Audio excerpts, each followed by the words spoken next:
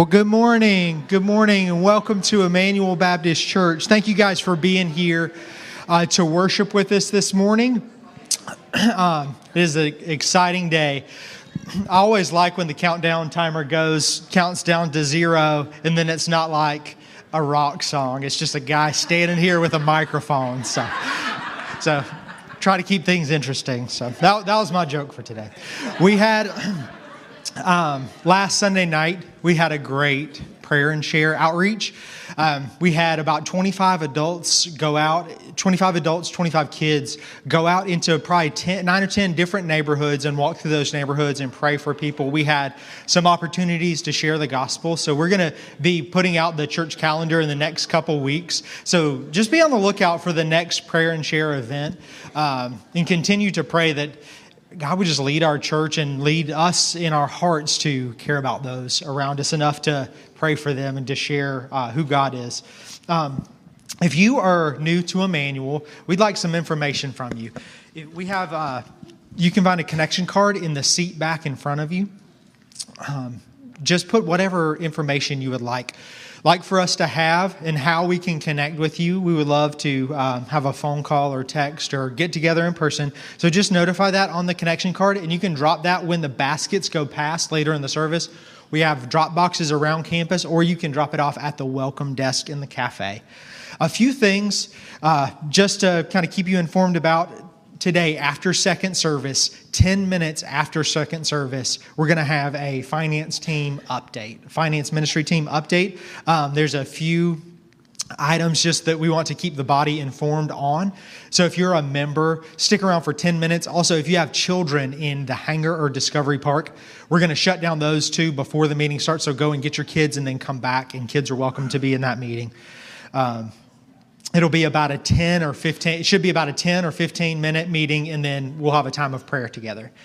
This Friday, our Joy group, which is our 60 and older group, is getting together to have lunch in the cafe at 11 o'clock. It's always a good time, so if you're 60 and older and want to join for lunch, come to the Joy group this Friday at 11 o'clock. Next Sunday night, we'll have a family ministry volunteer meeting. If you volunteer in Discovery Park or the hangar or with students, so preschool, elementary, middle school, high school age student, if you volunteer with those students, please come and join us for this annual meeting. There'll be a meal served. You can register online. Also, if you are interested in serving in any children's areas, please come and join us next Sunday night at 5 o'clock, but you can register online. There will be, if you need childcare, there'll be childcare vouchers available. So contact me or Suzanne Diven, and we can get you hooked up with that. Next, not this coming up Friday, but Father God, we love you. We thank you for today. We thank you for allowing us to get together, to worship you, to pray together, to learn from your word. God, I pray that you would teach us. We want to be faithful with what you've commanded us. So God, I pray that you would help us to know that you are in control of everything around us. And I pray that you would help us to know that you're in control of our lives and our storms and our salvation. God, I pray that you would let those truths sink into our heart to change us. We love you. We thank you. We pray that we would worship you well this morning. In your son's name we pray. Amen. Amen. Father, you are great and mighty and merciful. You are loving. You are faithful. You are steadfast. You are gracious and you are kind. And we love you so much, God. But we know that it's only because you loved us first. We thank you for this opportunity to study your perfect and holy word. We know that this is much more than a history lesson. This is much more than a collection of wise sayings. These are your words. They are living and active. They are sharper than any two-edged sword. They are able to pierce to the very souls of who we are, to discern and to decide between the thoughts and the intentions of our hearts. And we are thankful for that. Father, we need your Holy Spirit to lift us up this morning, to encourage us, to direct us, to correct us, to redirect us. We know that he can do all of these things through the power of his word, and we rely upon him in this time. And we pray all these things in Jesus' name. Amen. Would you grab your Bibles as you grab your seat and open with me to Jonah chapter 1. We're going to study all the way through the book of Jonah. This will take us 4 weeks, a chapter a week, and I'm excited. It's going to be good. A lot of people learned about Jonah when they were 8 years old in Sunday school and haven't thought about him too much since then, and there's so much goodness and importance in this book. Some would describe Jonah as a reluctant hero. I'm not sure I would give him that title, but I'll give you some examples of a reluctant hero. This is actually a pretty common trope or character type that we find in both literature and in film. The classic example would be Jefferson Smith in Mr. Smith Goes to Washington. He was just a Boy Scout leader who was appointed as a senator. I'll give you a more up-to-date reference, still kind of old. Han Solo. He was in it just for the reward. Remember, he wanted to save Princess Leia, not because he was a hero, because he was going to get rewarded for it. And then when it's time to go and attack the Death Star, he cuts out. But then he does come back in the end and he saves everybody. And so he's a reluctant hero. Here's another one, Shrek. Shrek just wants his swamp back. He doesn't want to save a princess from a dragon. He just wants his swamp back. The examples can go on and on. Rooster in True Grit, Maximus in Gladiator, Frodo in The Lord of the Rings. These are reluctant heroes, people who don't necessarily want to step up, but when they are called upon, they ultimately choose to do the right thing. Well, I don't think that's a good description of Jonah. He was called upon to do something very challenging, very difficult, and he chose not to reluctantly obey. He chose to run, to be completely, directly, willfully disobedient. And so if he is not even, we can't even call him a reluctant hero, then why is there a whole book dedicated to him? Could we possibly learn from him, from his example? Well, there is something important for us to learn. The Word of God is breathed out by God. It is purposefully going to instruct us and show us something important through this text. A little bit of background. We don't know too much about Jonah. The only other reference we have to Jonah in the Bible is in 2 Kings chapter 14. And from that passage, we learn that he was a prophet around 780 BC during the reign of King Jeroboam II. Which, of course, you remember King Jeroboam II, right? He was an unrighteous king. He did not do what was right in the sight of the Lord. But God sent a message to Jeroboam and to the people through Jonah that he would provide salvation for them, even though they didn't deserve it.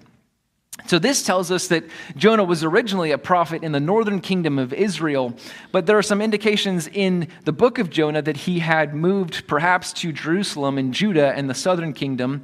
And I believe it is during this time, his ministry in Jerusalem in the southern kingdom, that he receives another call to deliver another message as the prophet of the Lord. This is where we turn now to verse 1. Now the word of the Lord came to Jonah, the son of Amittai, saying, "Arise, go to Nineveh, that great city, and call out against it, for their evil has come up before me." So this is a typical calling that we would expect to see in pretty much any prophetic work, that God calls his prophet, he gives him a message to deliver, and then what we typically see is the prophet goes and does it. Now, Jonah's call is a little bit unique because he's being sent to a wicked city. The Nineveh was a prominent city in Assyria, which was the world power of the day. In about 40 years, it's going to become the capital city of Assyria. And the Assyrians were known not just for conquering the world, but doing it in a particularly brutal and torturous way. In other words, after they conquered a people, they would do such terrible things to them that it would make the rest of the world fear, so that when they came to fight someone else, people would just want to surrender. They would do things like skin people alive and then cover the city walls in those skins. They would rip off their lips, rip off their hands. They would put them alive on a stake out front of the city. They would do things that were not just torturous, but also vindictive. They would cut off a man's legs and his left arm and leave him his right arm so they could shake his hand as he died. The king of Assyria was known for having a pile of skulls next to his throne. And these weren't just ordinary skulls. These were skulls of kings that he had conquered. And so Jonah is giving an undoubtedly difficult calling. God has called him to do something that in his mind could easily result not just in his death, but in a very torturous, humiliating death. But everywhere else in the Bible, a prophet is called, and they respond to the call. The surprise, the twist, is this. If this is the first time you're hearing this story, imagine being a good Jewish person of the people of God. You've studied the Bible your whole life. You've seen all these other prophets be obedient. You hear the call from God. What do you expect? You expect obedience. You expect him to arise and go to Nineveh. But then verse 3, but Jonah rose to flee to Tarshish from the presence of the Lord. He went down to Joppa and found a ship going to Tarshish. So he paid the fare and went down into it to go with them to Tarshish, away from the presence of the Lord. Now, a good rule of thumb for studying the Bible is that repetition is used for emphasis. They're trying to drive home a very specific point. And that is that Jonah is trying to flee from the presence of the Lord. Now, this is probably a story that you were told when you were in Sunday school and you were 8 years old, and you were told, well, now there's nowhere you can run from God. God's presence is everywhere. He is the creator of everything. You cannot, just because God's presence might be intentionally amongst us as a church, does not mean his presence isn't in your bedroom when you're at home. It doesn't mean his presence isn't across the ocean where other peoples might even worship other gods. God is everywhere. And you were taught that, perhaps as an 8-year-old in Sunday school, and guess what? Jonah was taught that as an 8-year-old in Hebrew Bible school. He was taught that his entire life. And yet somehow, for some reason, he has decided that he can run from the presence of God. Well, where to? To Tarshish. This gives us an indication of Jonah's thinking. Tarshish was on the tip, the westernmost tip of what we would call Spain. In other words, according to how Jonah understood the world, this was geographically farthest from Jerusalem, the place in the world that was farthest away from the temple. He was called to go 600 miles northeast to Nineveh, and he went over 2,000 miles directly west in the opposite direction. Now, why in the world would Jonah do this? Well, as I told you, the Jewish people, they believed in one God, maker of heaven and earth, who was sovereignly in control over the entire world. They were unique in this belief. The rest of the world believed in many, many gods that had power in specific places or over specific realms. So, Yam would be the god of the sea, and so Yam had power when you were in the sea. There's no reason to when you're on the land. He doesn't have power here. Dagon was the god of the Philistines. So there's no reason to pray to Dagon when you're in Jerusalem, because that's where Yahweh has power. Dagon has power when you're with the Philistines. Baal of the storm for the Canaanites. And so if you need crops, rain for your crops, well, guess who you're going to pray for? You're going to pray to Baal because he has power in that place over that realm. This is what most of the world believed except for Jewish people. And so what does Jonah's actions demonstrate for us? It tells us that the beliefs of the world, the thinking of the world, had slowly crept into his mind. Now, he probably wouldn't have admitted this to his friends. He probably wouldn't have had a conversation at the temple. Well, God's powerful here. Yahweh is powerful here. But if we go to, Canaan, then we want to pray to Baal, right? Well, this is why, as we think about different stories throughout the Bible, people were so astounded by who God was and what he could do. What happened when the Ark of came into Dagon's temple before Dagon's idol? the idol fell over and its hands were broken off and its head was broken off, showing it was useless. What's going on? That's where Dagon is supposed to have power. What happens whenever Elijah proposes this competition with the prophets of Baal? That one of our gods should be able to send fire from heaven to consume this offering. Well, who would have power to send fire from heaven? The storm god. And so Elijah is giving the prophets of Baal home court advantage because he has no doubt in his mind that there is no Baal. There is only one true God. He is sovereign over all things, every place, every city, every realm. But Jonah has begun to doubt that. He thinks, I don't want to be obedient to God's call. The only way I could possibly get away with being obedient to God's call is to leave Jerusalem, and maybe if I get far enough away, if I get to Tarshish, I will be out of his presence. And so he hears God's call, and he does everything in his power to reject the story that God is putting him in. And so Jonah ultimately, for us, the benefit we have in studying Jonah is that he is not the example that we want to follow. He's the example we want to learn from to not be like him. And the first thing that we can learn is that God is sovereign over your story. God is sovereign over your story. That God intended for Jonah a specific calling. That he gave him specific gifts. And yes, even specific difficulties associated with that calling. But those things were intended for Jonah. That was the story that God was writing for Jonah. And Jonah rejects it. Now let's make sure we understand our terms here before we keep moving. When we use the word sovereign, referring to like an earthly king, that just means that they're the boss. They're in charge of this country. But when we use the word sovereign to describe God, we're saying that he has power and control over all things, all of creation, that he even has power and control over the course of human history, that he has an end in mind of how all of this is going to resolve. We just learned about that in New Eden and the return of Christ. And God is able to craft history toward his end, towards his will, and towards his purpose. And so that's what we say when we say that God is sovereign.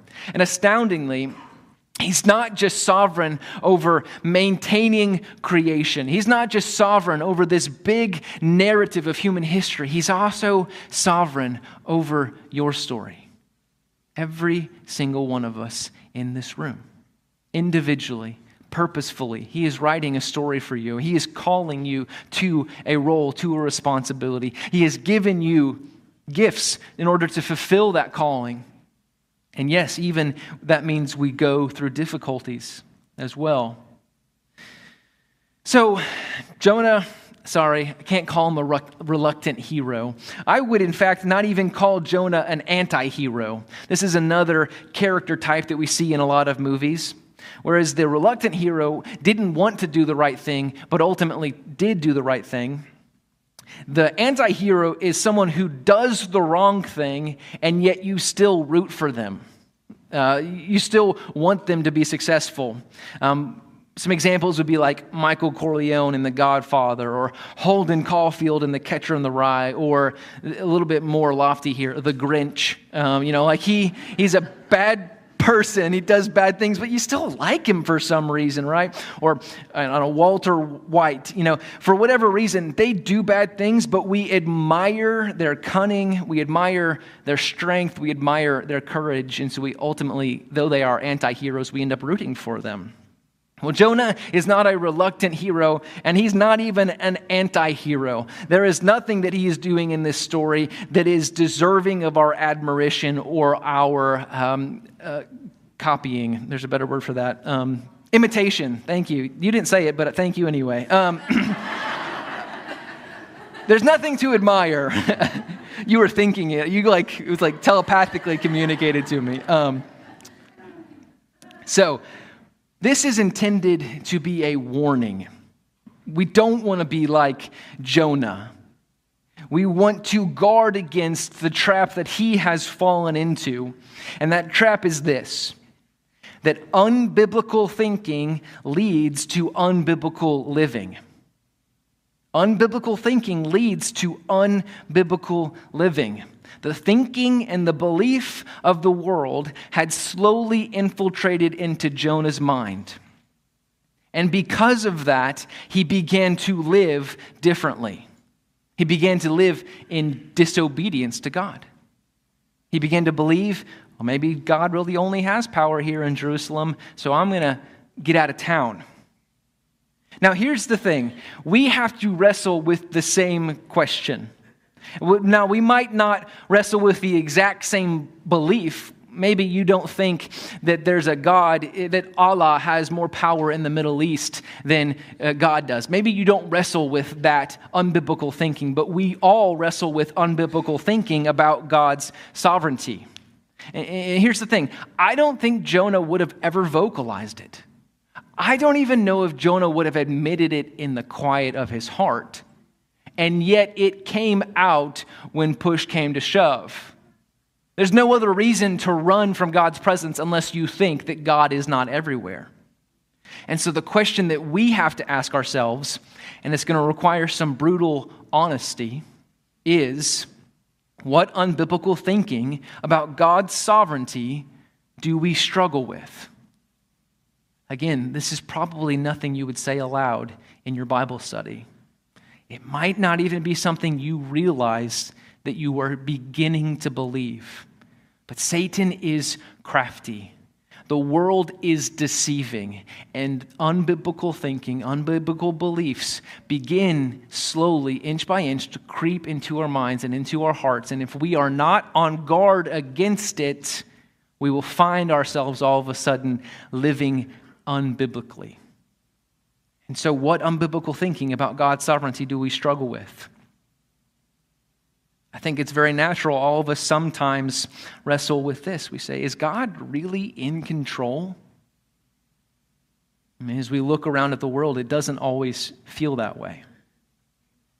We might say, okay, God's in control, but can I trust him? I mean, does he care enough about me? Yes, he has the power to uphold the universe, but will he put his hand of protection over me and over my family? Does he care about me that much? Maybe we wrestle with this question. Who is winning this battle between good and evil? In our culture, it seems like evil is gaining ground rather than God. Or maybe you struggle with the story that God has written for you. Maybe you wish he had given you a different calling. Maybe you wish he had given you different gifts. Maybe you recognize that all of us have different struggles, and maybe there are days when you say, God, I just wish you had given me a different struggle. And in each of these questions, what we have to realize is that we are rejecting God as sovereign, powerfully in control over all things. Do not fall into this trap. Do not allow that unbiblical thinking to creep into your mind, because the result will be disobedient, unbiblical living. Instead, believe that God is sovereign. He is in control. You can trust him. He is winning the battle between good and evil. He has actually already defeated evil, and we are just waiting for the final defeat. He is in control over the story that he is writing for you. The calling that you have is from God. The gifts that you have are from God, and even the struggles that you have been allowed by God. So trust his sovereignty. When you find yourself wrestling with those unbiblical thoughts, pray this prayer: God, please give me greater faith in your sovereign control over all things. Please help me to trust that my story is not an accident. The gifts that you have, the calling that has been placed upon your life, it is not an accident.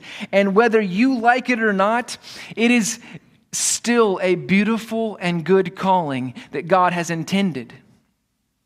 In 1 Corinthians, the church is described as a body. And each one of us, each member of the church, is a member of that body. Now, some body parts are more visible and others less visible. Some body parts are stronger and others weaker. But it doesn't matter. Each and every one of them is described by God in His Word as indispensable to the body. Regardless of whether you think your calling is the best calling, you are indispensable to the body of Christ.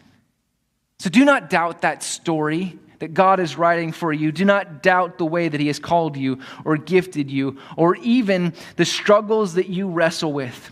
Instead, pray, God, please help me to believe that you have sovereignly written this story for me, and then embrace that story. So God He's sovereign over your story, and as we keep reading, we'll see He's sovereign over more than that. Verses 4 through 9 now. But the Lord hurled a great wind upon the sea, and there was a mighty tempest on the sea, so that the ship threatened to break up. Now, what is going on here? Yam is supposed to be the god of the sea, and Baal is supposed to be the god of the storm. Well, who is God proving Himself to be? The only God. Jonah thinks he can run from God's presence to a different realm, and God is saying there is no different realm. I am the God of all. This is a pretty serious storm that God has sent after Jonah, so much so that verse 5 we see that the mariners were afraid. And each cried out to his God, and they hurled the cargo that was in the ship into the sea to lighten it for them. So these sea-hardened sailors who have seen storms before are concerned that they are about to be killed by this storm. They begin to pray to their gods, who can help us, calling out for power from heaven, and there is no answer because they call out to the wrong God. So then they throw their livelihood overboard in an attempt to save their lives. This shows you how serious the storm is that God has sent. But where's Jonah? Verse 5. Jonah had gone down into the inner part of the ship and had lain down and was fast asleep. This is no hero, okay? Jonah is asleep, I can imagine, only for two possible reasons. Either one, he is so convinced that he has left the presence of God that he can sleep like a baby. Or two, he has come to terms with what is happening and he would rather drown than go and be skinned alive in Assyria. I don't know of any other reason that Jonah would be asleep. Let's keep reading. So the captain came and said to him, "What do you mean, you sleeper? Arise, call out to your God. Perhaps the God will give a thought to us that we may not perish." He's saying, we've tried all the gods that we know to pray to, and no one has answered. Maybe you know a God that we don't know. Maybe He has the power here to save us. And they said to one another, apparently Jonah didn't do anything about this because they go to option B. They said to one another, "Come on, let's cast lots that we may know on whose account this evil has come upon us." So they cast lots, and the lot fell on Jonah. So casting a lot was an ancient practice, a game of chance, almost like rolling dice or pulling straws to see who gets the short straw. And the idea was that the gods were going to sovereignly control how the dice fell, how the straws were pulled, how the lots fell, in order to give them some kind of insight or discernment into the situation. They don't know what to do. They've tried everything they know what to do, and they're hoping that this casting of lots is going to give them some direction. And ironically, God sovereignly controls how the lots fall. It identifies Jonah as the source of the problem. Verse 8. They said to him, "Tell us on whose account this evil has come upon us. What is your occupation, and where do you come from? What is your country, and of what people are you?" And he said to them, "I am a Hebrew, and I fear the Lord."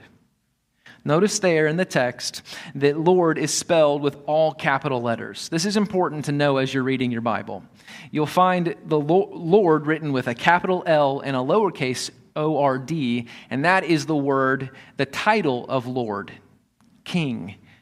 Okay, but when Lord is written in all capital letters, that is a replacement word for Yahweh, which is the proper name of the one true God of Israel. So anytime you see capital Lord, think the word Yahweh, the name Yahweh. So what Jonah actually said was this: I am a Hebrew and I fear Yahweh, the only Lord, the only God. He is the God of heaven who made the sea and the dry land. In other words, what Jonah had learned in his mind years ago, he has now learned in his heart.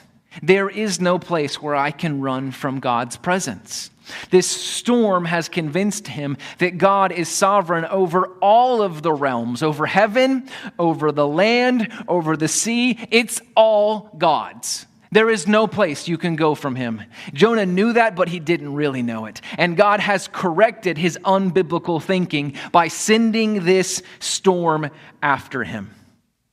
And so we can see from this text, from this section of the text, that God is not only sovereign over your story, but God is also sovereign over your storms. God is sovereign over your storms. Now, it could be easy for us to take this truth statement and to misunderstand it, so let's pump the brakes for just a second and make sure we understand what this means, okay? Does this mean that every storm that you go through is God's direct discipline against you? That is clearly what is happening in this text for Jonah, but that is not the cause of every storm in your life. Well, how can we know that to be true? Well, who has to go through this storm? Jonah and the sailors. Essentially, the sailors are in this storm because they're caught in the crossfire. God is dealing with Jonah, and they just happen to be there. Now, does that mean that every storm in the world is the direct, deliberate action of God? No, that is not what we should take from this text. Because we know from the study we just finished that even the ground is cursed because of our sin. Meaning there are plenty of storms in the world that are just the result of us living in a broken and a fallen world affected by sin. There are plenty of storms that you have had to face in your life that you would say, God did not cause this. This was the sin of someone else against me. So there are plenty of storms that you will go through in your life that are not the direct discipline of God. But regardless of what the cause of the storm is, the encouragement in this text is God is in control over every single one of them. Whether you are Jonah or the sailor, God is still sovereign over your storms.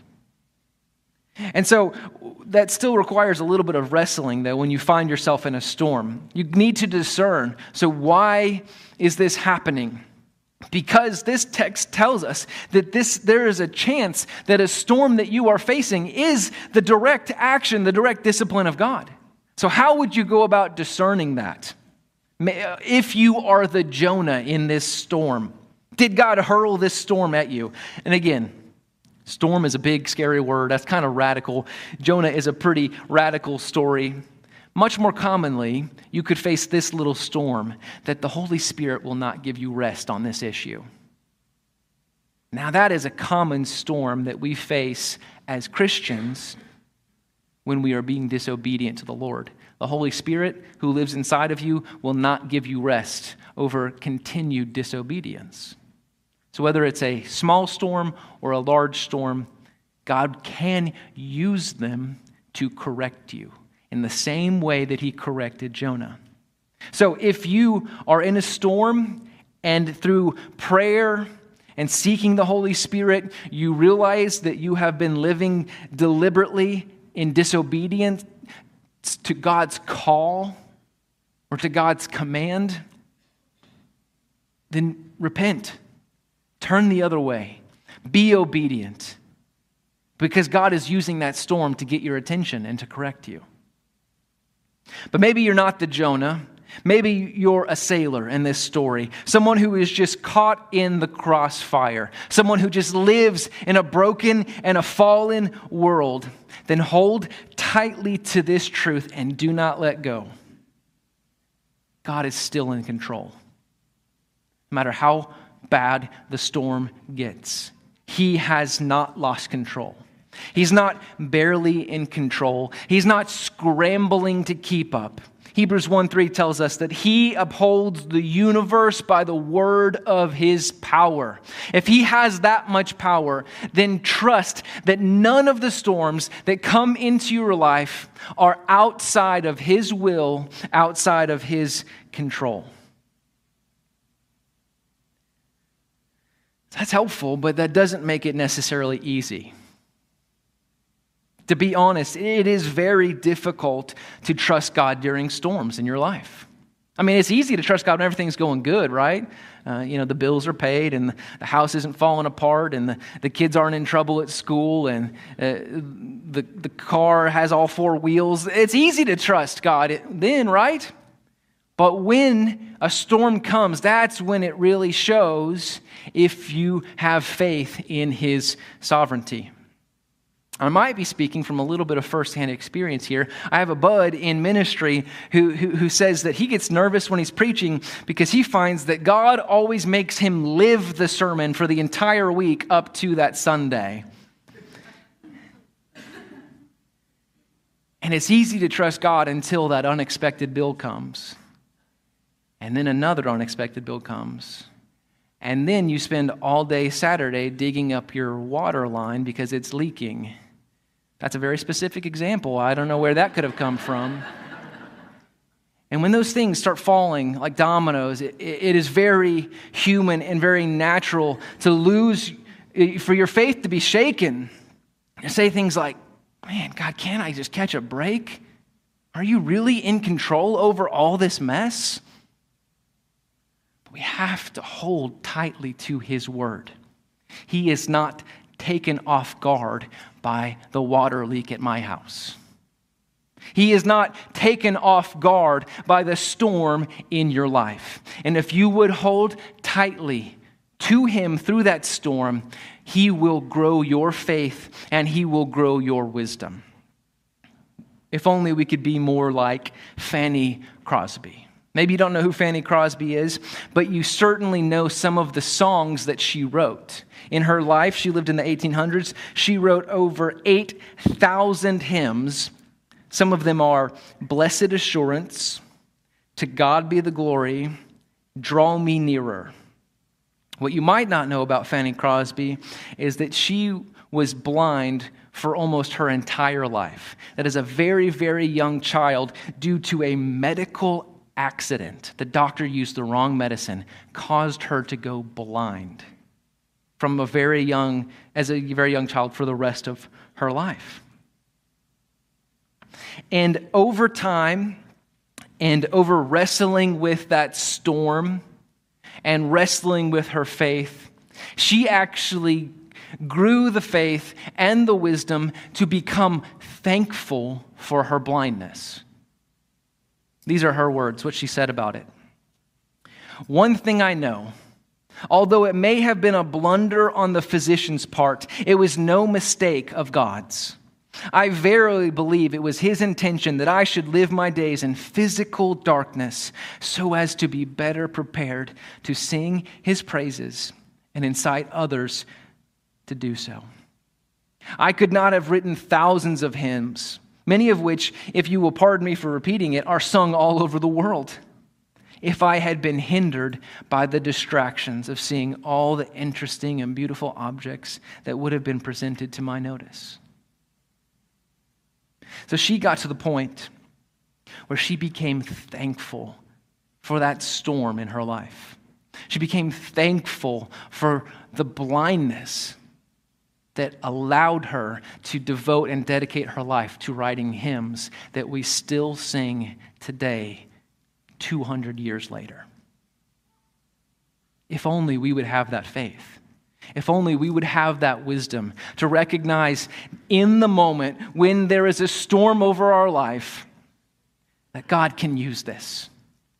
Maybe I'm on the wrong track and he's trying to redirect me.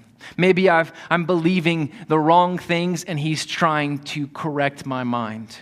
Maybe I'm not doing anything wrong, but he's still going to use this to give me more faith and to give me more wisdom in his sovereignty. And so we too can be thankful that God is sovereign over our storms. He's sovereign over our story. He's sovereign over our storms. And one more thing as we finish out the text, verses 10 through 17. Then the men were exceedingly afraid and said to him, "What is this that you have done?" For the men knew that he was fleeing from the presence of the Lord because he had told them. Then they said to him, "What shall we do that the sea may quiet down for us? For the sea grew more and more tempestuous." And he said to them, "Pick me up and hurl me into the sea. Then the sea will quiet down for you, for I know it is because of me that this great tempest has come upon you." Nevertheless, the men rowed hard to get back to dry land. If anybody's a hero in this story, it's not Jonah, it's these sailors, right? But they could not, for the sea grew more and more tempestuous against them. God continued to be sovereign and to be powerful over the sea. Verse 14, the men, they realized there's nothing they can do. Therefore, they called out to the Lord. Notice, all capitals. They called out, after calling out to Yom, after calling out to Baal, after calling out to Dagon, they called out to Yahweh. And they said, "O Lord, let us not perish for this man's life. Let us not lay not on us innocent blood. For you, O Lord, you, O Yahweh, have done as it pleased you." So they picked up Jonah and they hurled him into the sea, and the sea ceased from its raging. Clearly, God demonstrating his power, his sovereignty. I kind of picture an awkward moment, though, because they throw him into the sea, and the storm is gone, and I would imagine there's a minute where Jonah's just kind of like bobbing there, like, and the sailor's like, "Bye, Jonah. You're not getting back in here. No way." You know, like, that's not actually in the text, but that's what I picture. Okay. Verse 16. Then the men feared the Lord. They feared Yahweh exceedingly, and they offered a sacrifice to the Lord, to Yahweh, and made vows. These men, they saw God's sovereign power over all of creation, and they were convinced that Yahweh is the only God. Their response is they worship him, and they become obedient to him alone. Remember, at this point in the story, where's Jonah? He's in the sea. So how in the world would we know the detail of this story unless these men had returned back to Jerusalem and became God-fearers, converted to the one true God of Israel? Verse 17. Jonah doesn't bob there for long because the Lord appointed a great fish to swallow up Jonah. And Jonah was in the belly of the fish 3 days and 3 nights. Now we're going to have to stop there, and that is quite the cliffhanger. If that doesn't motivate you to come back for next week, I don't know what will. But this gives us plenty to chew on, because what we see clearly from this story as we are learning about God's sovereignty is that he is not only sovereign over your story, he's not only sovereign over your storms, but God is also sovereign over your salvation. God is sovereign over your salvation. That he saved Jonah from death with the belly of a fish, that he saved these men from the storm by his graciousness, and more than that, he saved them for all of eternity when they saw his power and they became devoted and dedicated to him. Think about your story. As you look back on it now, as you think about when you were saved, don't you see how God was lining up all of the things that needed to happen so that you could come to faith in him? It's amazing. It's astounding. Now, I already stepped on everybody's toes about the book of Revelation, so I guess I've been here 8 weeks. I'm just ready to make everybody mad. So let's talk about this. You don't have to be in the church for very long to realize that this conversation, this wrestling with both the sovereignty of God and the free will of man, makes people mad. People want to argue about it. They've been arguing about it for about 2,000 years now. And so let's ask the question. Was God sovereign over these sailors' salvation in this moment? What do we see throughout this story? Do we see the sovereignty of God, or do we see the free will of man? We see both. God gave a sovereign calling to Jonah, and Jonah said, no, I'm not doing it. And yet somehow, unimaginably, God used Jonah's disobedience to save these sailors. I don't understand it. But instead of fighting about the best way to word this, let's just praise God for who He is. He is sovereign. He's in control. And the fact that somehow He is able to accomplish His perfect end, not only in accordance with our... And so we should be incredibly encouraged by that, to go and to share the gospel. He is sovereign. Maybe you're here this morning because it is God's sovereign will that you would come to salvation. Maybe you didn't even know why you came today. Maybe you were forced to come. Maybe it was some weird, offhanded desire. Don't you see, God is sovereign. He is in control. And it is His desire that you would come to Him in faith. It is His desire that you would not face the punishment for your sin, which is an eternity in hell. It is His desire that you would place your faith in Jesus, make Him the Lord of your life, turn from your sin, and when you do that, you would be saved for the punishment for sin, because Christ already paid for the punishment when He willingly died on the cross. Maybe that's the whole reason you're here this morning. Submit to the sovereignty of God. We're going to have a time of response, which is, if we're Christians in this room, I think the only logical response would be that we would glorify God for who He is and His sovereignty. But maybe there are some in this room who the way that they need to respond is to submit to His sovereignty, to make Jesus the Lord of their life. If that's you, I'm going to be in the front of the room right here, ready to speak with you. Father, we are so thankful for your perfect and holy word.